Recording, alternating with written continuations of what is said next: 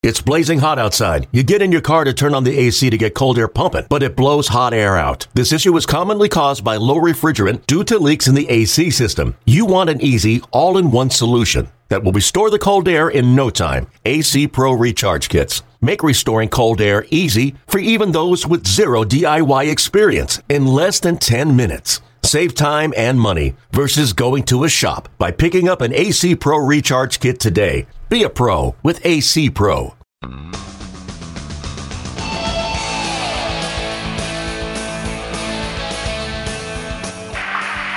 a fly ball towards left field. Going back fast is Kennedy. Kennedy gets there, and he takes it. And the Cleveland Indians are the world champions of 1948. And they are leaping joyously as they go off the field. Din is being mobbed, as are Rube Boudreau, and out in center field, Tucker and Kennedy come running in, arm in arm.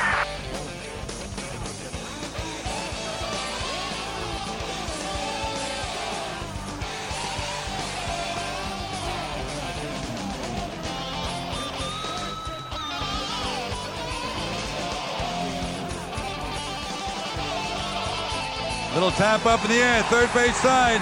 Waiting is Thome. Foul territory, the game is over. And the Indians have won the divisional title. Indian fans have waited 41 years. And now they can really cheer. Now the pitch. Swung on, line to deep left field. It is gone! You should see the celebration out of the Indians' third base dugout. Rajai Davis, a bullet, two-run homer down the left field line, clearing the 19-foot wall. We are tied at 6. This is Our Tribe History presented by Progressive. A regular look back at professional baseball history in Cleveland since 1901 and beyond. Now, here's your host, Indians team historian Jeremy Fedor. Hello, Tribe fans, and welcome back to another episode of Our Tribe History presented by Progressive. I am your host, team historian Jeremy Fedor. Now, this is the second part of a two-part episode on Tribe All-Star catcher Ray Fosse. And where we left off last time was right after the collision with Pete Rose in the 1970 All-Star Game. And things didn't look great for Ray. He had badly injured his shoulder and had a rough time finishing that season.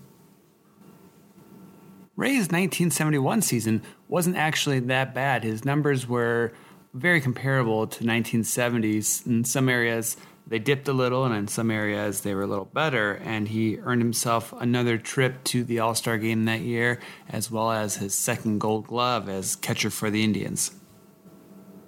One of the pitchers that Ray was fortunate to catch was Tribe legend Sam McDowell, and by the end of 1971, Sam's time in Cleveland was coming to an end. He had been a 6-time All-Star for Cleveland and had finished pretty high in the Cy Young voting as well during his time with the Tribe. But, like all good things, sometimes they must come to an end, and Sam's time in Cleveland was headed there. But Gaylord Perry catching Sam McDowell in 1970, the only year he won 20 games. Sam McDowell probably could have won and should have won 20 games every year. 4 of the best pitches I ever caught, and could have been a Hall of Famer. Unfortunately, it didn't happen. But as it turned out, Gaylord and Sam were traded for each other. Sam going to San Francisco and Gaylord coming to the Athletics. And, of course, Gaylord went on to win the Cy Young in the National League, the first pitcher to win the Cy Young Award in both leagues. And I was fortunate to catch him in 72 when he won it in the American League.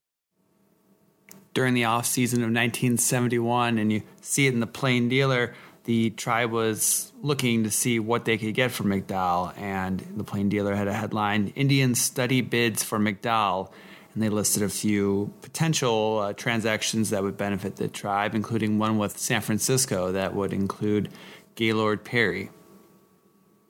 Soon thereafter, the Tribe was able to make that trade to San Francisco, and they acquired not only Gaylord Perry, but Frank Duffy for Sam McDowell. And it was a very beneficial trade for Cleveland, as Gaylord would go on to win his Cy Young Award with the Tribe. And then the hair Ray's recollections of working with Gaylord are pretty interesting. You'd expect that with a spitball pitcher like Gaylord, who there's always that shroud of uncertainty or the mystery of, is he throwing it, is he not? And I have to imagine it'd be pretty difficult as a catcher catching a spitballer when you hadn't been catching one for the last couple of years. 1972, probably after the fact of the 1970 season, but to catch Gaylord Perry in 1972 and to go through that entire season, catching him. And I remember being in Acapulco, my wife and I, we were there. I was a player representative for the Cleveland Indians, and this was the winter of 1971. And we were there, and it was during the trading period of time. And my wife and I were having dinner, and Gaylord Perry came over. And he sat down and he said, "Hey, Podnik, can you catch it?" And that was kind of my introduction to Gaylord. But to go through the 72 season, to catch him, 342 innings, he had 40 starts, 40 decisions, 24-16, a Cy Young Award winner. And, to hear him at the end when they had the Man of the Year awards given, and he won the Cy Young Award, and he said, "I could not have done it without my catcher, Ray Fosse."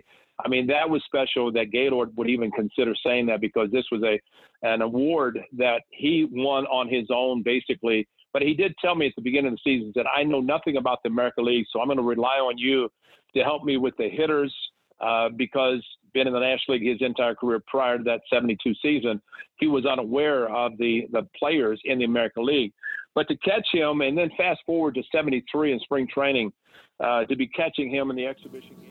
The Plain Dealer had a pretty great description of Gaylord Perry. It went to say, if the batters want to believe Perry cheats, why, that's all right with him. It just gives him a little bit more to worry about. And Perry coaxes them along into his web of deception, constantly making motions with his hands around the area of his face and cap. Because of this, Gaylord has to submit to much indignity. How would you like to be frisked in full view of 50,000 people?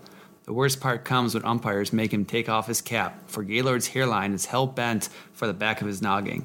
So far, no umpires have asked him to remove his pants.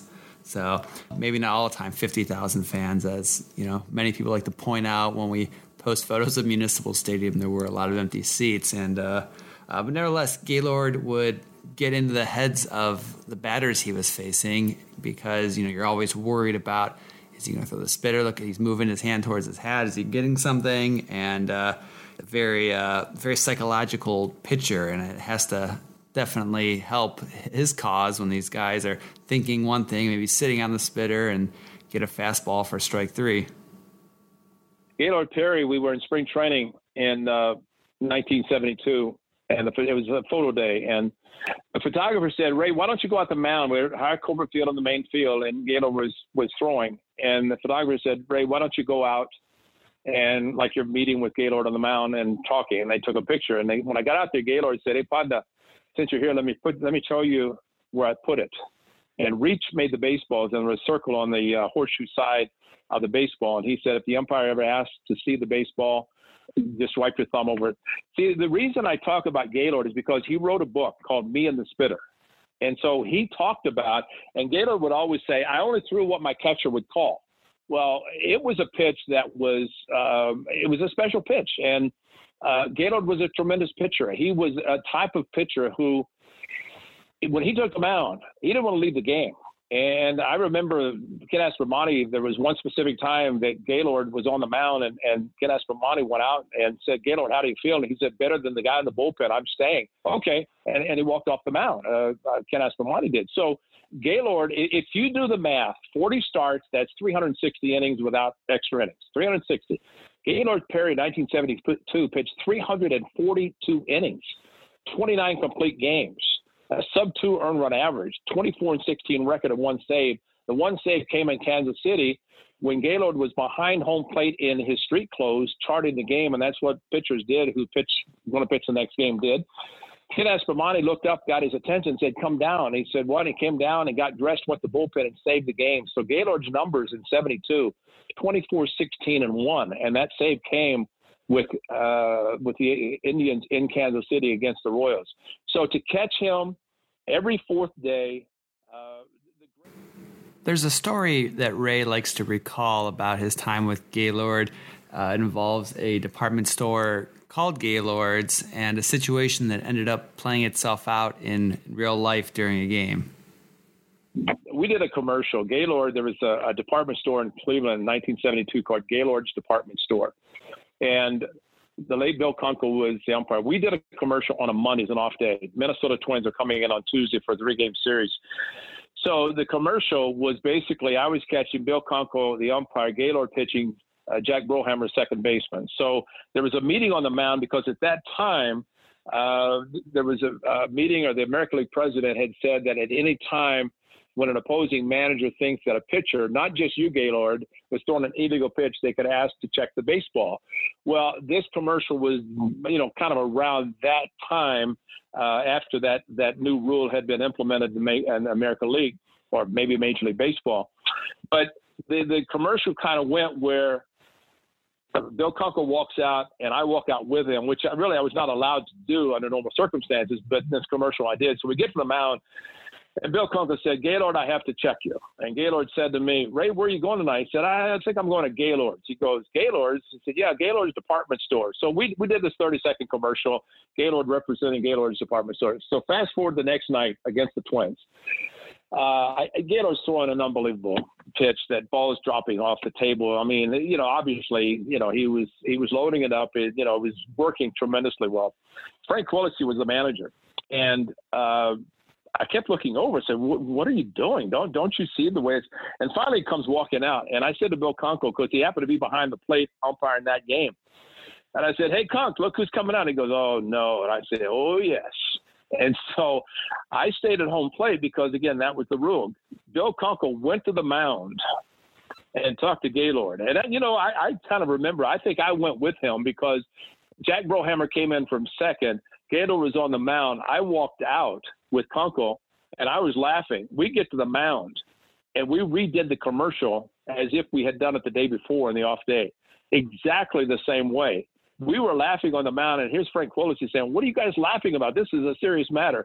And get back to the home plate, and Kunkel said, "There's nothing there." But the fact that we redid that commercial as if it had just happened, it couldn't have been scripted any better than that, to do it the next game or the next day after we had done that commercial. But I remember Rod Carew, tremendous hitter, playing for the Twins. He would come up and he'd say, these hitters are psyching themselves out. They come back, they think, he's throwing this illegal pitch, and they're just mentally unprepared. I said, "Yeah, you're right, Rodney." And Gaylord threw 3 of the most unbelievable balls, started about knee high and ended up almost in the dirt. And Rodney went back to the dugout shaking his head as if I knew what he was thinking. Well, maybe the hitters are right, but it was fun to have hitters come up and talk about it. I was going, "No, it's just he's got a great sinker today." I would never ever say anything about what he was throwing. But obviously, you're trying to hit that ball. It's something that's impossible. And to be honest with you, in 1970, 2 years before I faced Gaylord, I got a base hit down the right field line. I had faced Gaylord in spring training because we trained in Arizona with the Indians at Tucson, and the Giants were in Phoenix at the time. And I actually went in that All-Star game facing Gaylord Perry thinking he was going to throw a spitter and I was going to hit it. And then I got a base hit down the right field line because I was late on the swing, thinking that it was going to be a spitter or a Vaseline ball. And then when I caught him in 72, I said, how stupid was I to think you can't hit it? You can't look for it and hit it. But I happened to get a base hit, and, it was just, pretty special time. But Gaylord, that year in 72, again, like the 70 season being an all-star, but catching Gaylord in 72, it was a memorable season. And for him to win the Cy Young Award, winning 24 games with a team really that didn't win that many games or had no chance to win. But when he took the mound, it was a pretty good chance that the Indians were going to win. As Ray mentioned, there was a mutual respect between Gaylord and Ray. And after Gaylord was awarded the Cy Young Award, he was quoted as saying, in reference to his brother winning it, it adds a little more honor to the family along with Jim's award. We're trying to keep it in the family. And then he then mentions Ray Fosse as the major contributor in the capturing the highest honor a major league pitcher can receive. He said, "I'm very proud of the guys," said Perry. "The only thing I wanted when I came here was to pitch every fourth day. In my last year with the Giants, I pitched every fifth day, which didn't help. The guy I owe this award to most, though, is Ray Fosse. He kept pushing me in games where I didn't have good stuff. I have to compare Fosse with Tom Haller, my catcher with the Giants, and I have great respect for Haller. So again, he goes on to say that his only slump in the August season or of the 1972 season was at August, and Gaylord took blame for it because he said, "Then I was shaking off Ray's signs. If you get away from the pattern he sets up for you, that's when you're going to get your ears pinned back. You're going to look for early showers." So again, a great working relationship between Gaylord and Ray, and again, Gaylord really speaks highly of Ray and how he helped him win the Cy Young Award. And you look to see what was going to happen maybe in 1973, 1974 with this combo, but it wasn't meant to be. In the papers on March 25th, 1977, it said, "Tribe gets Duncan and Fosse trade." Ray Fosse, one of the Indians' most popular players and the acknowledged team leader, was traded to the Oakland Athletics Saturday in a deal that left most of his teammates stunned. Acquired by the Tribe in exchange for Fosse, and shortstop Jack Heidemann were catcher Dave Duncan and outfielder George Hendrick. So again, his team was left in shock, and you look at the plain dealer from that time too, and the letters to the sports editor were not positive. And Ray actually had a Ray Fosse fan club. There is a young lady who was president of it, and she sent a note saying, "Just a short note to wish Ray Fosse the best of everything with the Oakland A's. He's done a lot for Cleveland baseball over the last few seasons, and you can be assured he will be missed by teammates and fans alike. Having been his fan club president for the past 5 years, I've come to know Ray pretty well and know he is not only one heck of a ball player, but an all-star person, and that's important too. So from all those associated with the Ray Fosse fan club, goodbye and good luck, Ray. Thanks for a job well done." And again, the plain dealer said, "We have received no letters favoring the trade. The posse against the trade of Fosse will return if the Tribe starts turning bossy." That's quite the alliteration. Nevertheless, and Ray ended up finding out about the trade from a teammate, and if he actually would have stayed in his car a little longer, like his draft, he would have found out through the radio. And here's Ray's story on the trade. And then to find out, actually, my wife, Carol, and I were driving around. It was an off day in Tucson. We were driving around and got back to the apartment complex, and John Lowenstein had an apartment next to us. And there was a note on my door, and he said, "When you get back, knock on my door." Well, I did, knocked on the door, and John Lowenstein said, he didn't tell me I was traded. He said, "Go down to the stadium. Phil Seguin wants to see you." So I went to the stadium, and that's when Phil Seguin told me that I'd been traded to Oakland.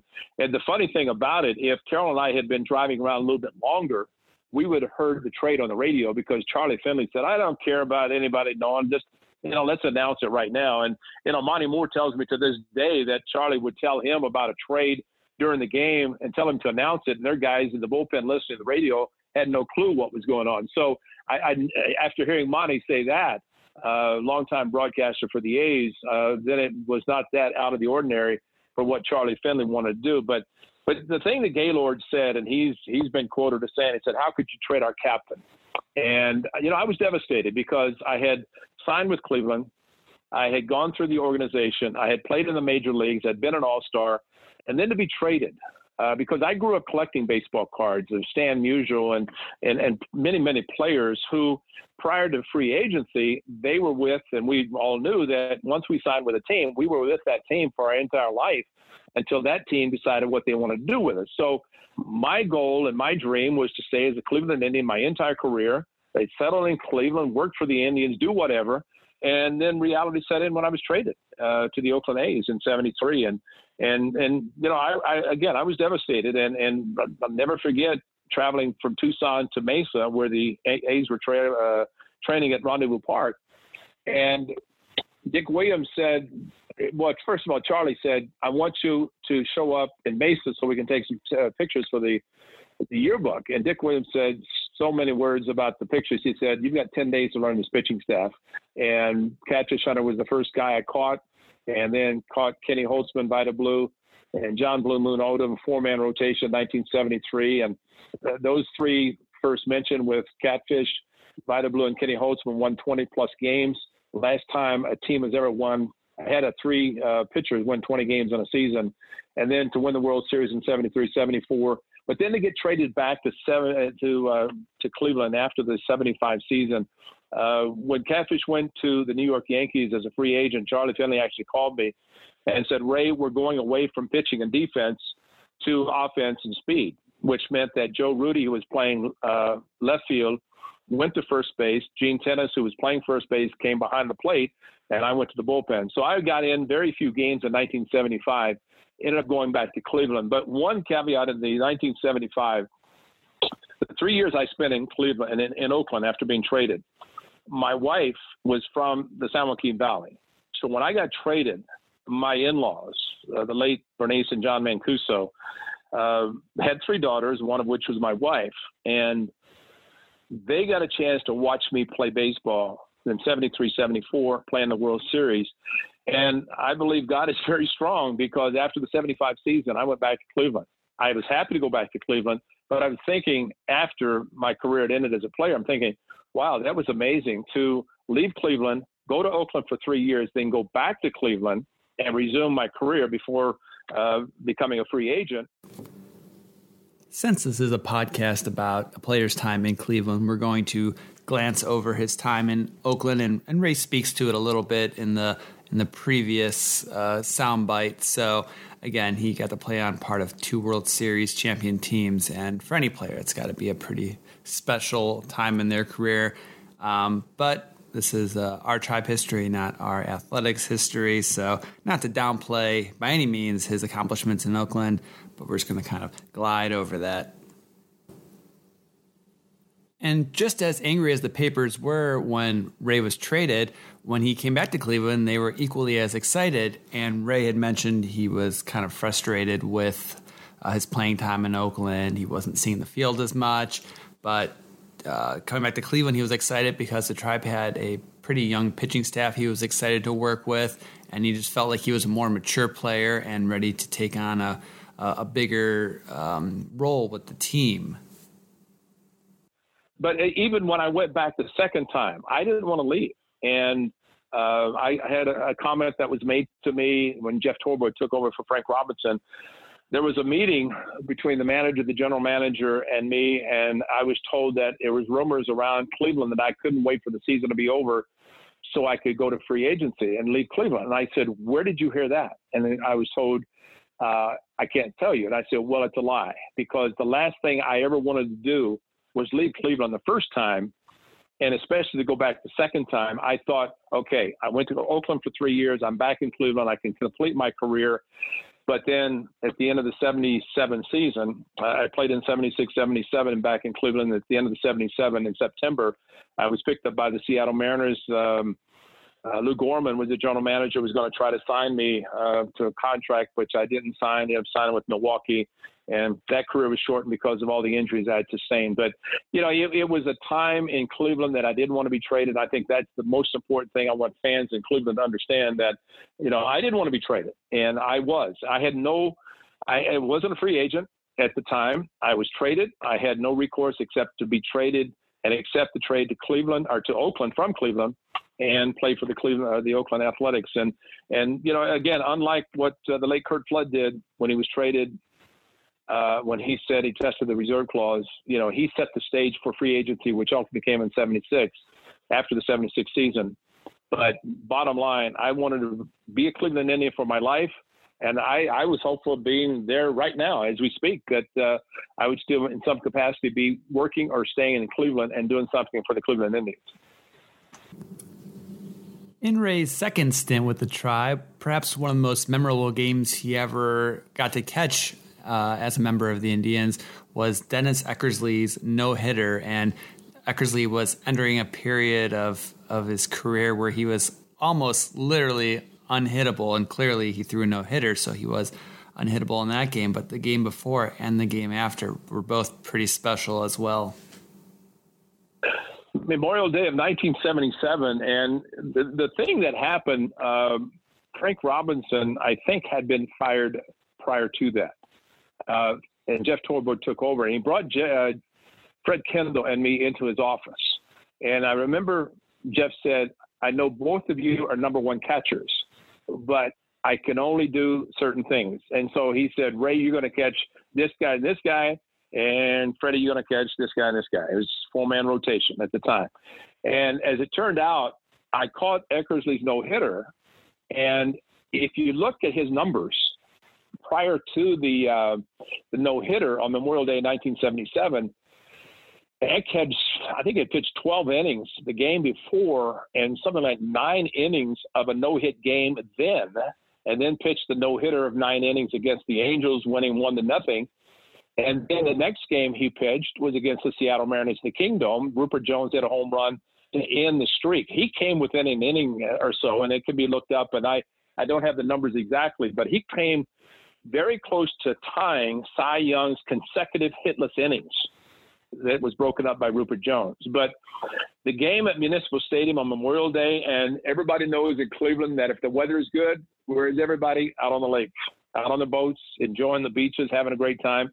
And we had a game in the evening, and that game on Memorial Day, and, you know, people, you could probably ask 300,000 people, and they would say they were there, and there were not that many people.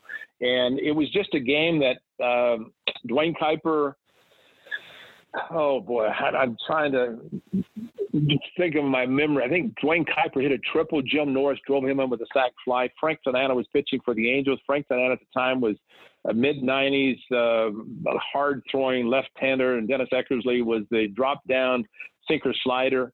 And I mean, it was a game that went quickly, that I remember. A game that, you know, Eck was just Eck. I mean, he was painting. And, you know, at the time, you know, they now have the umpiring Quest Tech, whatever it might be, they grade the home plate umpires. So, you know, pitches that might be a little bit off the plate today are called balls because the umpires are graded. Well, I mean, as the game progressed and Eckersley's control was so fantastic anyway, that I just kept moving outside. I remember the late Bobby Bonds came up playing for the Angels at the time, and he said when he looked down, he saw me almost in the left-hander's batter's box, so far off the plate. And he said to the umpire, he says, can he get a little bit closer to home plate where I might have a chance?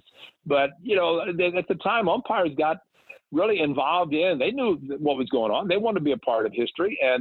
But the thing that I remember, the game was not televised. WKYC, I think Channel 3 in downtown Cleveland, got word that Eckersley was pitching a no-hitter. And they hurriedly went down to the stadium. The only shots of that no-hitter are of, I think, the last 2 outs, and there was a strikeout. I pumped my fist. That comes in and jumps in my arm, similar to what Yogi Berra did with Don Larson in the 56 World Series, just the opposite. And Eck with his fist up, Buddy Bell's coming in, and that was it. And, I mean, in today's world, that would be a classic game of a no-hitter with Eckersley pitching. But, you know, it was something that because of the circumstances, I ended up catching Eckersley the no-hitter and the next game, because even though I don't think that I was supposed to catch Eck, it would just worked out that way. But because I had, and it was not going to break up any possible superstition, especially following the no-hitter. And, you know, the Johnny Vandermeer back-to-back no-hitters, you know, you think about records to be broken. Johnny Vandermeer's record, I don't think will ever be broken. And I'll go on and say that, because if you break his record, that means you have to pitch 3 consecutive no-hitters. And what is the likelihood? It's not that it's impossible, but every time a pitcher pitches a no-hitter, Johnny Vandermeer's name comes up because he pitched back-to-back no-hitters, but you just don't see it. And from my recollection, that's the last time it happened. So I caught Eckersley in his no-hitter. I caught him the next game, and I take the blame for calling a fastball to Rupert Jones that he hit a home run to end it. And, you know, but Eck was a great pitcher. It was a great thrill for me to catch his no-hitter, and then to fast forward when he became one of the outstanding closers in Major League Baseball, for me to broadcast his 300 save and actually interview him down on the field following his 300 save. So to catch his no-hitter in 77, and then to be a part of the broadcast team for the A's and interview him on the field following his 300 save, that was, to me, pretty exceptional. But to catch his no-hitter, I was very happy to do that. I called a combined no-hitter in Oakland with 4 pitchers as we had won the division, getting ready for the postseason. But to catch Dennis Eckersley's no-hitter will always be at the top, and especially to remain friends with Dennis Eckersley and have him say that he could not have done it without my help. I mean, that again is something I'll always remember, coming from somebody who accomplished a major award. I mean, a no-hitter. It's so rare. Perfect games even more rare. But to pitch a no-hitter the way he did and to be a part of that was something I'll always remember.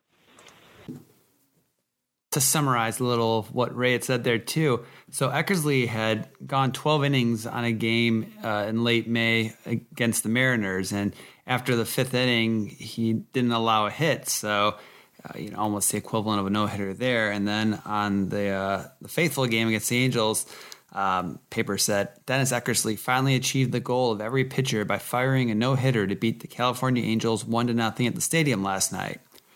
This is it. This is the max, exclaimed the 22-year-old right-hander who was mobbed on the field by his teammates and many of the 13,400 fans after the final out.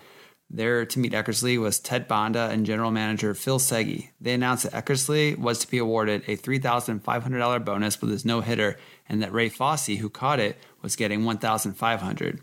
There was a pitch total for Eckersley. He had thrown 114 pitches, 83 were fastballs, 31 breaking pitches, and 35 were outside of the strike zone.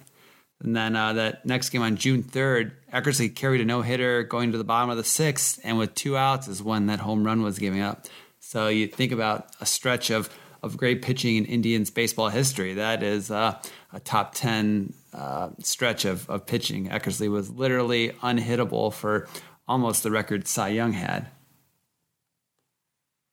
Toward the end of the 1977 season, Ray was traded to Seattle, where he saw action in 11 games, and then he ended up finishing his career in Milwaukee, playing in 19 games in 1979. And that was the end of Ray's playing career. Now, he did find himself a nice niche with Oakland on the air, whether it was radio or TV, and has been a part of the broadcast for over 30 seasons. However, Ray's time with Cleveland still continues on. In 1993, he was at the closing of Cleveland Municipal Stadium when he played an old-timers game, and he also got to catch Bob Feller in an honorary first pitch when they did an Around the Horn with some great Indians legends. And then in 2001, he was voted a member of the top 100 all-time greatest Indians players for catcher. So if you go out to Heritage Park before a game or during a game and check out the wall downstairs that's got the signatures from all the top 100, you'll see Ray's on there.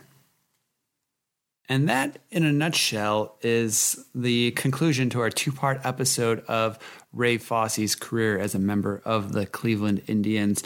I had a lot of fun talking to Ray, and like I said, I had to pare down what went into this podcast because we talked for quite a bit. So I tried my best, and that's why I did 2 episodes to make sure I included everything. And I hope you liked it. Got to figure out what next week's topic is going to be.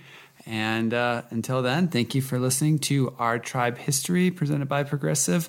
Look forward to joining you again next week. You've been listening to Our Tribe History presented by Progressive with your host, Indians team historian Jeremy Fedor.